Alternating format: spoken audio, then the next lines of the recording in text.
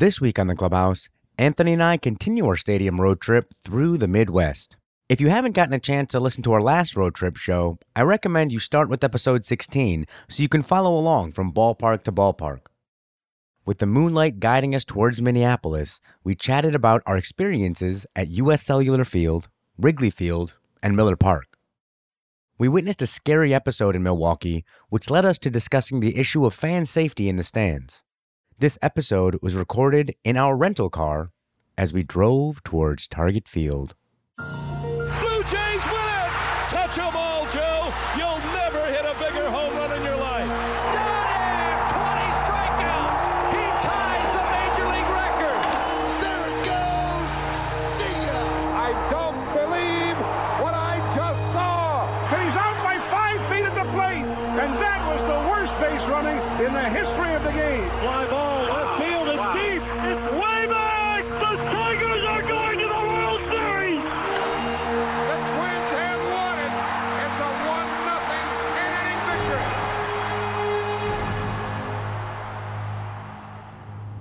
Welcome back to the show, ladies and gentlemen. It is a nighttime record here for the Clubhouse podcast. We have passed the midnight hour and we are driving down I-94 heading from Milwaukee towards Minnesota. Did you just say Milwaukee? I did say Milwaukee. Have we not seen the cinema classic Wayne's World? Oh, so long ago. that's calling something from deep in the archives. Absolutely, but I've ever since I saw that movie, Milwaukee is pretty much the only way that I will ever refer to the great cheese city of Wisconsin. But Cheese City? It's the Cheese City also? I feel like it's a cheese state, so I feel like every city enjoys a cheese. We'll get to this in a moment. We just spent some time at Miller Park where not you, but several folks getting their nachos were having a very healthy dose of cheese being dolloped on their nachos. You, I noticed, have a nice little drizzle, just for flavoring, just to put it on there. You're not drenching your nachos in cheese like some of the great folks in Wisconsin like to do. Yes. But that we can talk about in a little bit.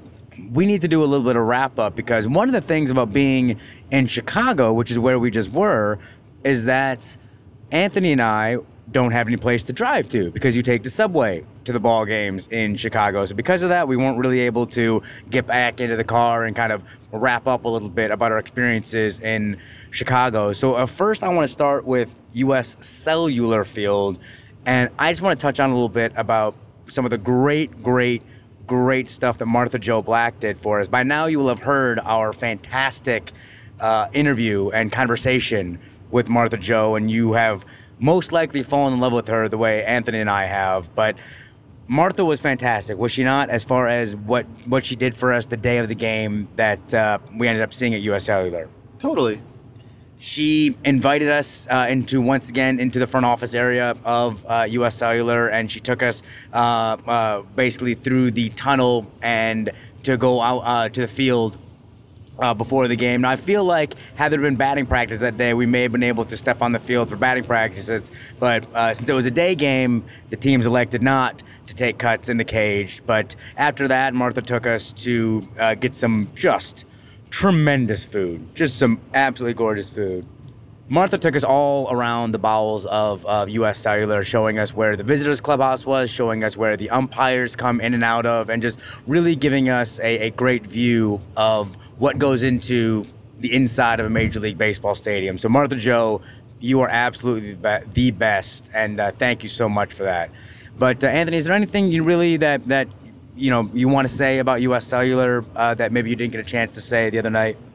I feel like I talked about what I didn't love the kind of look of the park. I mean, the field was nice. There were some good statues that were well done.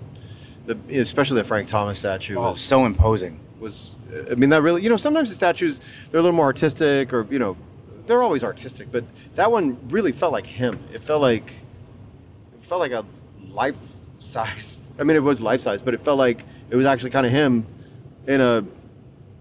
encased in whatever it is, metal, bronze. It was like that he'd been magically transformed into bronze. because he felt like his expression, it felt like his personality was coming through, and it wasn't just the swing. You know, it was kind of cool that way. You know, his face was really well done. You know, you'll see a lot of, I believe we were in Citi Field, and I can't remember who it was. May have been Doc Gooden. It was someone who had a bust of themselves in the Citi Field Hall of Fame Museum, then down there in the main concourse, and it looked nothing like him. I mean, it looked terrible, and so I think that the detail work on Frank's statue and a couple of the other statues. I think Carlton Fisk's statue had his forearms. You could see the veins bulging out of the forearms of the Carlton Fisk statue there, where it just does, it feels, you know, they had a great Luis Aparicio and Nellie Fox kind of tossing a ball back to one another, which, you know, I always love when you get multiple statues involved in kind of a little play acting scenario. You know, it's U.S. Cellular, along with the White Sox fans and team in general, will always kind of be the second favorite team in Chicago. You know, the Cubs kind of own that city. But I really do think that park is not... It's not great, but I like it. It's got its charm to it. It's what I said when I first saw it on my 30 Stadium tour was... You know, it is built the wrong way. You know, the city of Chicago, the skyline, you can only see if you're walking up the back ramp. When you're sitting in the stands, you're literally looking at nothing. There's nothing in front of you. So kind of the thing that I always maintained, which might not be fair, but this is kind of how I talk to my White Sox fans and White Sox friends, is that when you go to Wrigley, it's about the experience of not only just that ballpark, but that city as well. But you don't see the skyline from Wrigley. You don't see the skyline, but you do see the neighborhood around it. You feel you are situated in Chicago. When you go to the South Side, you're taking the train. There really isn't anything outside of U.S. Cellular except for one solitary bar and restaurant. So it's kind of, you know, it's kind of in the middle of nowhere. But when you're there, it's exclusively about the baseball. It's exclusively about the stuff on the field. And I feel like when you go to Wrigley, it's a little bit sometimes more about the experience, which once again, may not be necessarily, this isn't a better or worse or bad or good thing. It's just about differences. You know, it's about what makes one ballpark unique. Wrigley, I think, you know, we said quite a bit about our experience at Wrigley, although we did get to take my little niece Annika to her first game. Anthony, you had just spent some time on the West Coast with your beautiful little nieces. How did it feel being able to be? You were a very integral role in my little niece's life now. For the rest of her life, she will know that you were at her first baseball game. Well, she's not going to remember it, but, you know, sure. Well, she remembers it because I took plenty of pictures of her. She'll have the memory based on seeing pictures. But exactly. Yeah, I mean, that's nice. No, I'm happy for that, sure. Yeah, but it's not like she'll have the fond memory of gazing at me through her tears when she was getting fussy, you know. Okay, listen, she got fussy a little bit, but she was pretty good for most of the game. Well, totally, but you know what I'm saying. I'm happy that I'm part of her legacy, of her baseball legacy. You and I have talked to a lot of folk about and asking them, you know, what their memories of going to ballparks are. She won't have that memory. You don't think that I'm going to implant this memory in her when she's 5, 6 years old? It'll be the memory that you tell her. But exactly. But when we're talking to people, it's their own memory of the actual, you know, steps they took. That is true. She's not going to have that memory. Well, who knows? And maybe when she's 5, 6, 7 years old, I'll drag you to a Tigers game with us, and then, you know, it'll be her first real memory that you can be a part of there. But I mean, and I know, I always feel like anything I say about Wrigley, you will always accuse me of being just a homer. But honestly, I've now seen 24 of the 30 stadiums, and it is the most beautiful. Everything about it feels like purely about baseball. And yes, there are the little advertisements on the doors in the outfield, and there's the Budweiser sign over the one scoreboard. But like, it's still, everything in your eye is the ivy, the sky, the walls, the basket, the bleachers. But you don't think like Dodger Stadium doesn't have a lot of. I just don't think Dodger Stadium is very nice to look at. I feel like it feels very concrete-y to me. You know, the old style architecture of Wrigley Field, everything about that preserved. And what about Fenway? Fenway is quirkier. It's not as beautiful to me. Fenway feels like real baseball too, but it's quirkier. So the Ivy to me is more beautiful than the Green Monster. Okay. You know what I mean? So I get that. In terms of sort of just the majestic beauty, the aesthetic of all of that, to me, it just warms my heart, and it makes me feel like I can say it with unequivocally that it's the most beautiful. Well, I get that. And listen, and when I am kind of busting on you a little bit about being a bit of a homer, you got to understand, you got to know that's just me, busting your balls a little bit. Like I always, it's tough for me because I do wear these two hats where I've spent a lot of my life as trying to be a very, very cold, calculating, objective journalist, and the other hat that I wear, which is this absolute lunatic, crazy, passionate fan that you've gotten to know, I think, over especially these last few weeks of us traveling together and being all these ballparks together, is that, when people ask me about my favorite ballpark, look, it'd be very easy for me to flat out say it's Tiger Stadium. It's not even a question. Like, it's Tiger Stadium by a country mile. There's not one ballpark on this planet that will come close to Tiger Stadium to me. But it's something that I asked you when we were sitting in the stands today. I don't think that one can rank the stadiums in any type of definitive order because, look, I speak from expertise. I believe I'm one of the few people on this planet to have done all 30 parks in the way that I did it, and back to back to back to back, seeing them all within 3 months of each other, and being able to compare them to each other that quickly. And I swear, I can find something special and unique that I love about all 30. Even the ones that I dislike, I like. And I think with you have Wrigley, and Wrigley is your Tiger Stadium. You see what I'm saying? Like Tiger Stadium to me is Wrigley to you. And I'm going to say it one more time. Yeah. I think Wrigley is the most beautiful. I agree. So that's what I'm saying. But what do you mean by, I guess though, what is... From when I say beautiful, I mean aesthetically More beautiful. than PNC? More than PNC. Really? Yes. But I think Interesting. PNC is also beautiful. But I think Wrigley is the most beautiful. I think the Ivy is the most beautiful backdrop in any ballpark. Okay. That is, I believe that we would get a lot of people that would agree with you. And I don't think that you're wrong. And I absolutely do not think that is a homer reason why you're choosing it. Exactly. But like I said, when I do stuff like that, it is just to needle you a little bit because, we're in the car together all the time. We're on the road together. I need to entertain myself a little bit. But you're right. But and it was just nice to have that. I mean, I've always felt, of course I feel like the connection to Wrigley, but it's nice to have it affirm returning to it after seeing all these ballparks and to just feel that sense of beauty overwhelm me again sitting there, and then to back come from there into what to me was really one of the ugliest parks that we've been to. This Really? I can't believe you're really that down on it. I feel like it's so ugly. This one is really ugly. Toronto's ugly. Oakland is ugly. So this is probably Miller Park to me is probably the ugliest of the National League ballparks, at least off the top of my head. I'd have to probably go through them one by one. Did you think that Nationals Park was ugly or just boring? Yeah, it's not as ugly. I feel like Nationals Park is sort of doesn't have a lot of character, but it didn't really strike me as super ugly.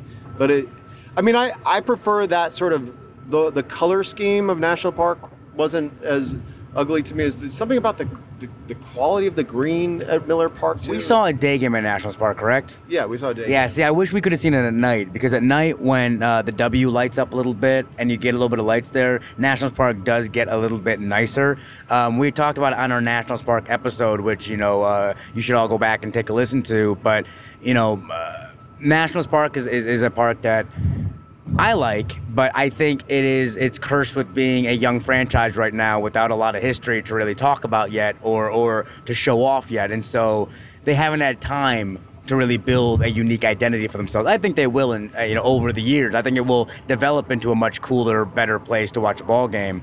But I'm genuinely shocked at how is Miller Park beautiful? Absolutely not.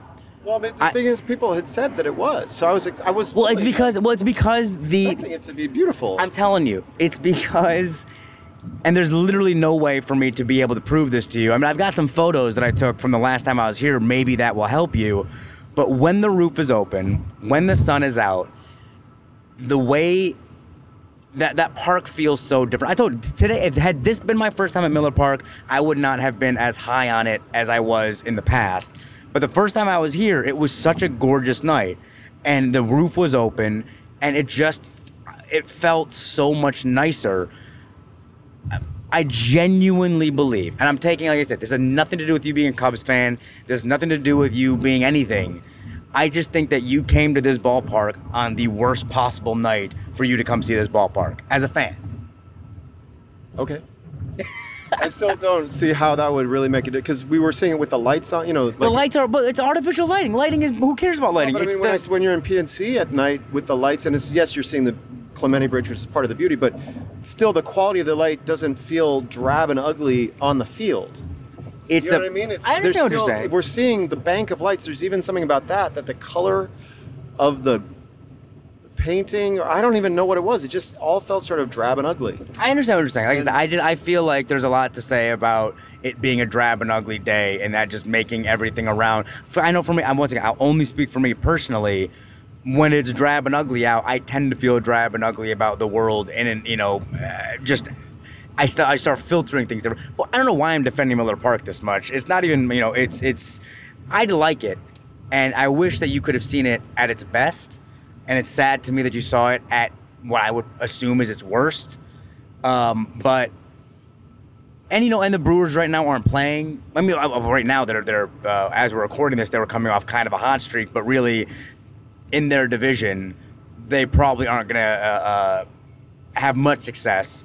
So I think that the fact that the crowd really wasn't that into it, the fact that it was kind of a smaller crowd may have... No, I'm talking purely when I look. Purely visual. Purely aesthetics. I had a really negative experience the instant I looked inside that field, and nothing about it improved to me as I was sitting there watching. Okay. Well, I'm done defending it. I'm blaming it on the weather, but,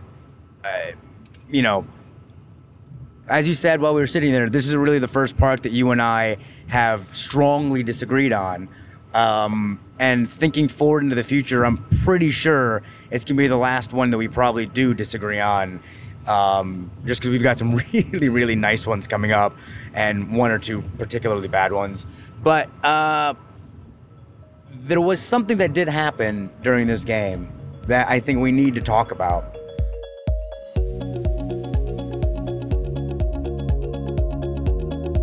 We're going to take just a brief break so that Anthony and I can tell you about our first giveaway. I have a 2016 Baseball Stadiums wall calendar for sale through TF Publishing. They're available at Amazon.com, calendars.com, as well as your local Meijer, Big Lots, Stop and Shop, and more. I'll include all this info about how you can purchase one of my calendars at my website, roundingthird.net. But for now, Anthony has a very exciting announcement to tell you all about. So we're going to have our first giveaway. It's a giveaway contest. Here, it's very simple. We are always looking for more trivia questions to ask our guests for the game that we play at the end. So if you have any cool trivia questions about your favorite team or about any team that you love or anything, send them to us, please, at clubhousepodcast@gmail.com or on Twitter at clubhousepod. And we will look through those, and if we wind up using one of your questions, we will give you a free signed wall calendar, and it will be signed by Manish, who was the photographer. He will sign the Detroit Tigers Comerica Park picture, and I will sign the Wrigley Field picture because I am a diehard Cubs fan. So send us your questions, please, and good luck. If you are a new listener to the Clubhouse Podcast, welcome. For more great baseball conversations, please take a look at our archives, like our chat with Tony Award-winning composer Tom Kitt. In this clip, Tom reveals that his father was actually a minor league pitcher with the Yankees. My father is a former professional baseball player. My father actually was drafted by the Yankees. My father has a lot of expertise and often will expound his wisdom for the game. But yes. But those are the kinds of conversations. And if my dad was a left-handed pitcher and threw in the upper 90s and he was a starter. But if he's going and he's feeling good, let the guy throw. Absolutely. Because at the end of the day, your best pitcher, righty-lefty, is going to be a better matchup than a weaker guy who might have a curveball advantage, And now we take you back in the car as Anthony and I discuss a scary incident we witnessed at Miller Park.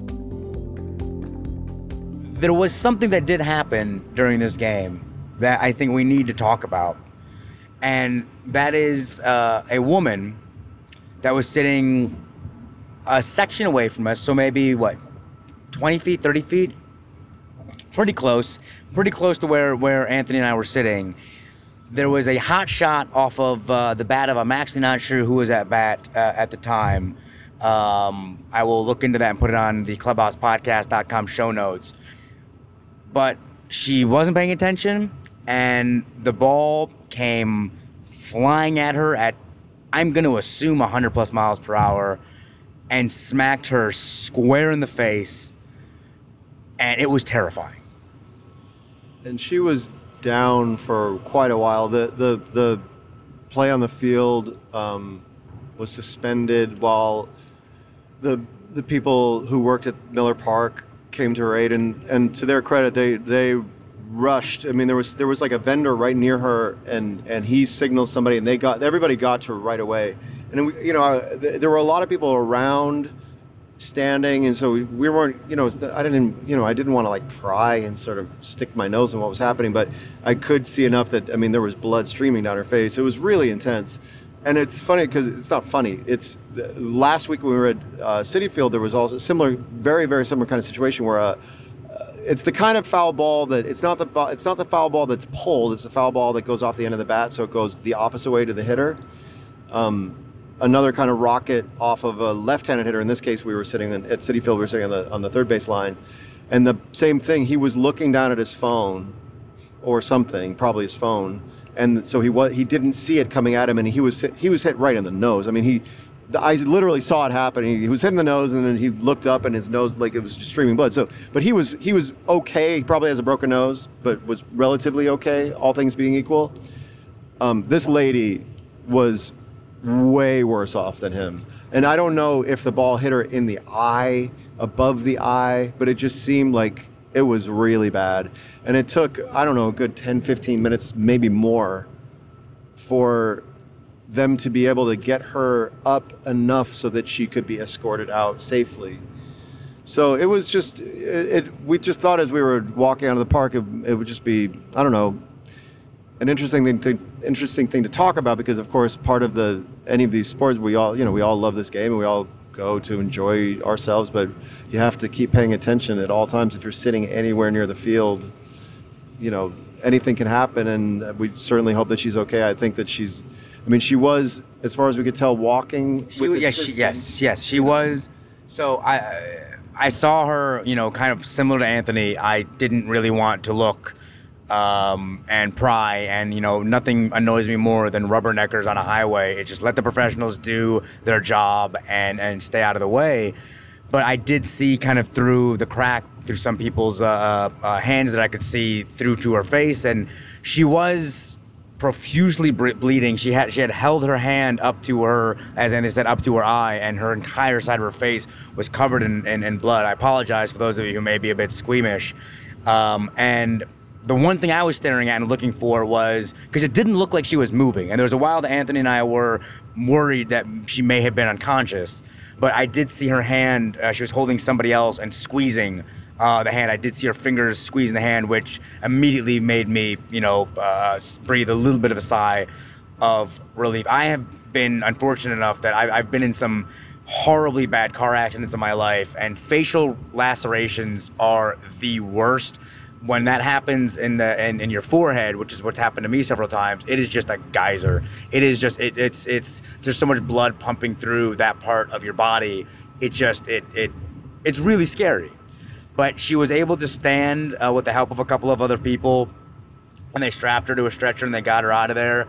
By the time you will have heard this episode, I'm hoping that we have all had some great news that she's on the mend, and that it just was a couple of stitches, and she's going to be fine. That's what I'm hoping.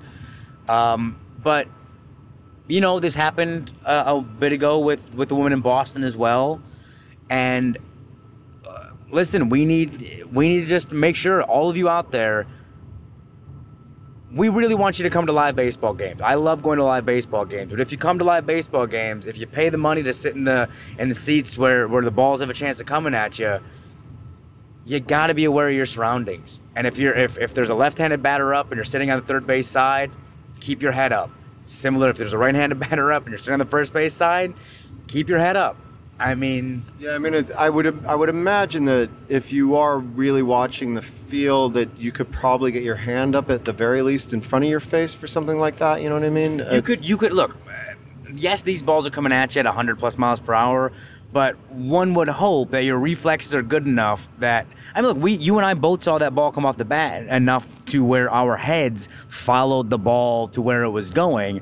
It's it's coming fast, but you can move your head or put your hand up or try to cover your face or do something where you're not getting a direct hit. A direct hit to the skull just cannot happen. Yeah. So we wish her well, and just, it's one of those really crazy situations. Of course, anything can happen to any of us at any time. So take care of yourself and be safe, I guess. It's just it's not often that we're at a sporting event or an entertainment, having some entertainment and having kind of a moment of truth, life lesson situation. But that was sort of what it was for us too. And it's weird when stuff, I mean, weird might be the wrong word to use there, but it's when stuff like that happens. I mean, you could feel, this happened in the 8th inning.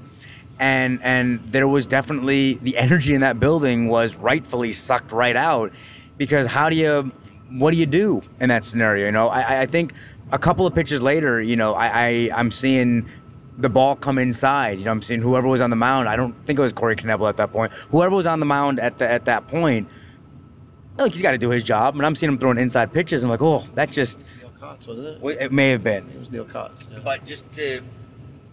kudos to the ball players for being able to play through that. Because look, these are the guys that have the balls coming straight at them. We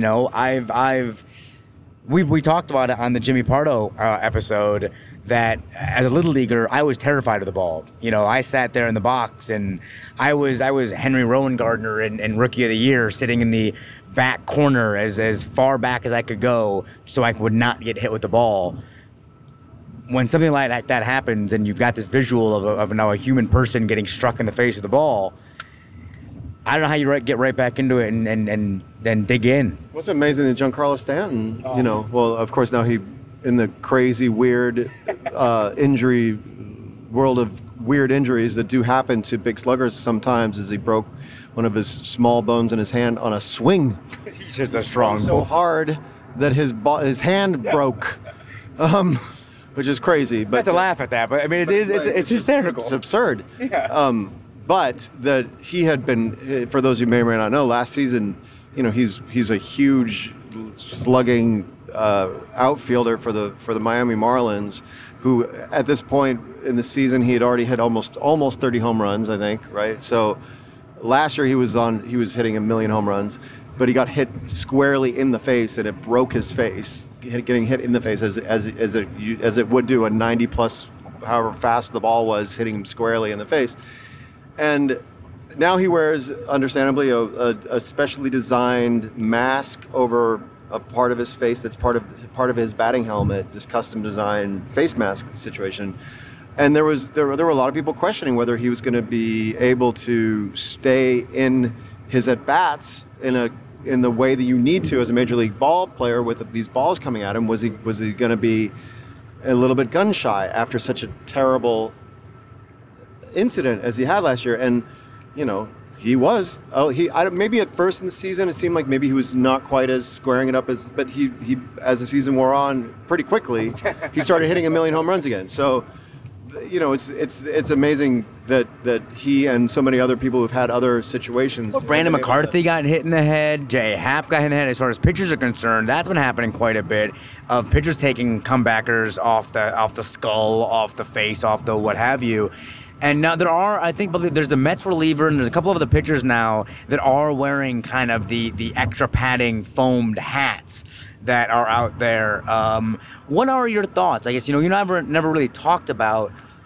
Obviously, look, I think you and I would both agree that however to keep these players safe, that should be a priority. But if you were someone and you were a ball player, let's say you hadn't been hit yet, right? So you've been a professional ball player for 10 years.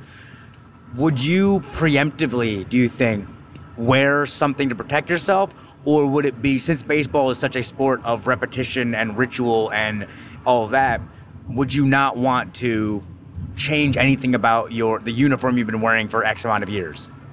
Oh, I don't know. It's so hypothetical. I imagine I'd probably consider wearing like the shin guards that they wear, because I think like fouling a ball off your ankle or your shin would be the most painful thing that could ever happen.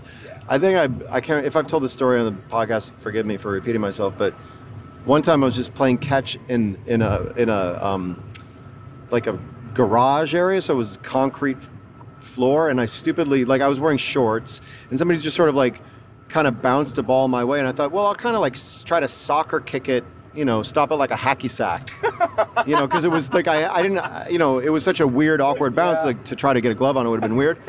So when I did that, it skipped up and hit me squarely in the knee, and it wasn't even traveling that with that much velocity, and it still hurt worse than almost any other feeling I've ever had. I'm telling you, my knee actually just stung just hearing that. I think we've all been struck on that part of the body at a certain point, and it's just the stinging sensation, and you rub it, and you rub it, and you rub it, and it's just. I mean, as a major leaguer, you're not supposed to rub it. You're supposed to just take your base. I mean, I know. What the hell? So I cannot imagine. Like, Anthony Rizzo on the Cubs has been hit 17 times this season? I mean, but by the time you're hearing this, that number is probably a lot more than it is now. But it's. I agree with you. I mean, when nowadays they just call them, it's a forearm contusion or what have you. But these guys have bruises for weeks on end, and it hurts. I mean, it's so yes. I think the shin guards, the elbow guards. I mean, people will get very, very upset at some of these guys who now look like robo baseball players out there with all this different gear on, that maybe they're a little bit more prone to getting hit by pitches now because their shields are being hit. But honestly, once again, I'm not the one taking a 90+ mile per hour fastball off the elbow in April or in October, or October in Detroit. I can't even imagine the stinging sensation. I mean, people talk about how just like fouling off a ball in April or October can make your whole arm hurt. Oh yeah, from like the cold and So it just reminds me of, correct me if I'm wrong, but Craig Biggio is the most hit batter of all time, right? Yes. And he's in the Hall of Fame. And he was, by the end, I don't know if he was always wearing this much gear, but he was definitely wearing gear by the end of his career. Like, he had a big arm guard on. Listen, I'd be the Stay Puft Marshmallow Man out there. I would wear. I mean, part of me says, hey, have some pride, be a man, and just wear the hat and wear the whatever. But I'd John Olerud it. I'd have the helmet on, the base pads. I'd have, I'm not trying to get hit by any of these things. I want as much protection as humanly possible. But I mean, I wonder if I'll be able to find it online. There was a picture, if you remember, you may remember this as a Cubs fan. Do you remember when Sammy Sosa got hit in the head? Yes. It was before, actually. It's what led to his eventual suspension for the corked bat. Because when he came back from that injury, that's when he used the corked bat, with his excuse being that, he was so nervous he just wanted to get a little extra advantage to get back on the swing of things.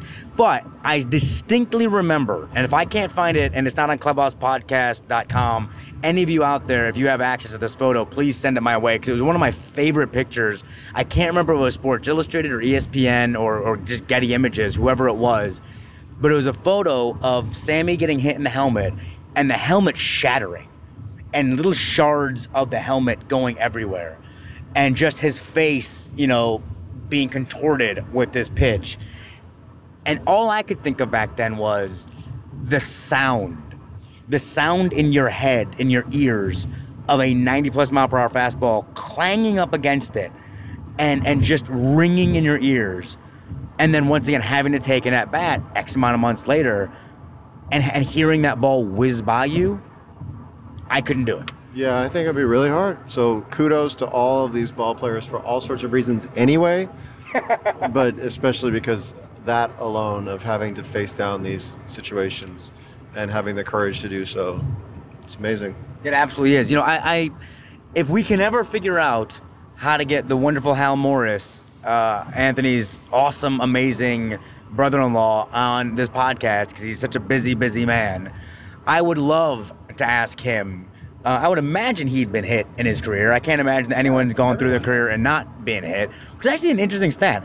For all you Sabermetrics stat heads out there, if any of you know if there's any player who's had, let's just call it, a 5-10, an official, not, a one at bat, but an actual Major League Baseball career and not gotten hit, I would be interested to see if that's ever happened. But I'd love to talk to Hal and see, what that is like to get hit, not just in the back or in the leg or in the arm, but to get hit square and then have to take an at-bat against that same pitcher again, and what's going through your mind. And then there's the whole thing too about like when pitchers on your team will throw at another batter when there's been a hit. There's a whole code, this unspoken code of being there for your fellow players, and I don't even know all of that, which is a whole other interesting thing. And then when there's fights that break out between dugouts and all that. Well, the fights are always interesting to me because for the most part, every once in a while you'll get a good knockdown, drag out, haymakers are being thrown, but for the most part, it's just a bunch of blustering. And my absolute favorite part of a benches clearing brawl are the bullpen guys who clearly want nothing to do with this, who are just enjoying themselves in their little oasis, and they don't want to come, but they have to, and they have to support, and you'll see them come jogging out. Half of them will be holding on to gum or whatever in their pockets so they don't fall out, and they'll half-heartedly get to the pile, kind of look from the background and be like, all right, you all set? Cool. We're going to head back to our kingdom now and just kind of mess around back there. But retaliation pitches, that is something that are very real, and I'm absolutely fascinated that we still allow them to exist in 2015. Well, I think overall the umpiring crews jump on them right away all the time that I see anymore. They jump on them, but it's still just warnings. It's not immediate. I feel like at this point, because you can tell, for the most part, when someone's being thrown at.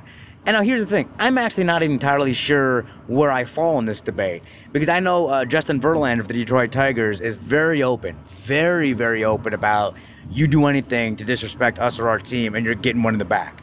He said it, he's done it, he doesn't care. And I think the fact that he's saying, I'm going to throw it at your back or whatever. Well, but so he'll do that. So he'll throw somebody, but then usually right away now the umpires will, if they can tell it's a purpose pitch, if they feel very strong it's a purpose pitch, they will immediately warn both benches. Usually they used to just warn the one bench. Yeah. But now I think generally they're warning both benches, and then immediately as soon as another hitter is hit with what's, when it's clearly not just a ball that like hit their shoe or right. Got away. Yeah, a breaking ball inside that just slipped. That happens, and that's baseball. So, but they will immediately throw people out. Like they're gonna act like, I feel like they've jumped on this much harder and faster in the last couple of years than they used to. Sure, the days of Piazza and Clemens, Piazza getting buzzed and then Clemens throwing the bat back at him and all that. I feel like those days hopefully are over. Although, like I said, I love me a bench clearing brawl. I as sad as it was in the moment and scary in the moment, I will never not laugh at little Don Zimmer hustling out there in the Yankees-Red Sox brawl, and he is with a head of steam and his little bald head. He's lowering it and he's going, and the look on Pedro Martinez's face of just, what do I do? How do I deal with this? How do I deal with this crazy old man who's coming running at me and just grabbing his head, his big old melon, and throwing it to the ground? May he rest in peace. May he rest. And here's the deal. Don Zimmer is up there and he is laughing about that, because how can you not? And I guarantee you, well, I can't guarantee, but I hope that Pedro mentions Zim in his Hall of Fame speech. And I hope he gives him a little bit of a shout out, because that was just... And I love that. And, and for the most part, people, I know Greinke got hurt. I believe it was maybe last year, the year before, in a bit of a scuffle with the Diamondbacks. So there are times when these pitchers do, or these players do get hurt in bench clearing brawls. But like I said, for the most part, it is just, blustering and kind of trying to rile up the crowd and rile up the fans a bit. Yeah, but I mean, I'm also profoundly anti-violence. So, you know, I mean, like, keep your heads on, boys. Just play the game. So I think with that, you know, I think our thesis statement for this week's episode of the Clubhouse Podcast is if you're in the stands, please pay attention. So, yeah, thank you guys so much for listening. We will see you next time here in the Clubhouse. The home base for the Clubhouse Podcast is the Bergino Baseball Clubhouse located at 67 East 11th Street in New York City. Seriously, folks, this is without a doubt my favorite baseball spot in the country. From the baseball-inspired artwork on the walls to the one-of-a-kind memorabilia for sale and the amazing baseball fans that are always hanging out on the bleachers inside the store, this place is just the best. If you can't make it into Bergino's in person, please visit Bergino.com and pick up a gift for your mom, your dad, your brother, your sister, your son, your daughter, anyone, or even just yourself. If you can make it in, make sure you mention the podcast to get a free bag tag with any purchase. Please subscribe to the show on iTunes and share this with your fellow baseball friends. Leave us a 5-star review and a comment. That just makes it easier for other folks to find out about our podcast. You can follow us on Twitter at ClubhousePod. Visit our website, clubhousepodcast.com, for extensive links and information about some of the baseball moments we discuss on the show. There are also photos from our cross-country road trip for you to peruse at your leisure. We love hearing from our listeners and getting you involved with the discussion. So please, email us at clubhousepodcast@gmail.com. Tell us about your favorite baseball stories, your favorite baseball films, why your team or ballpark is so special. Or honestly, just if you want to say hello. The Clubhouse is produced by Zach McNeese. The website and logo were designed by Ronan Jora. You can follow Anthony and I individually at Rounding Third MJ for me and at Albino Kid for Anthony. Thank you so much for listening. Have an awesome week.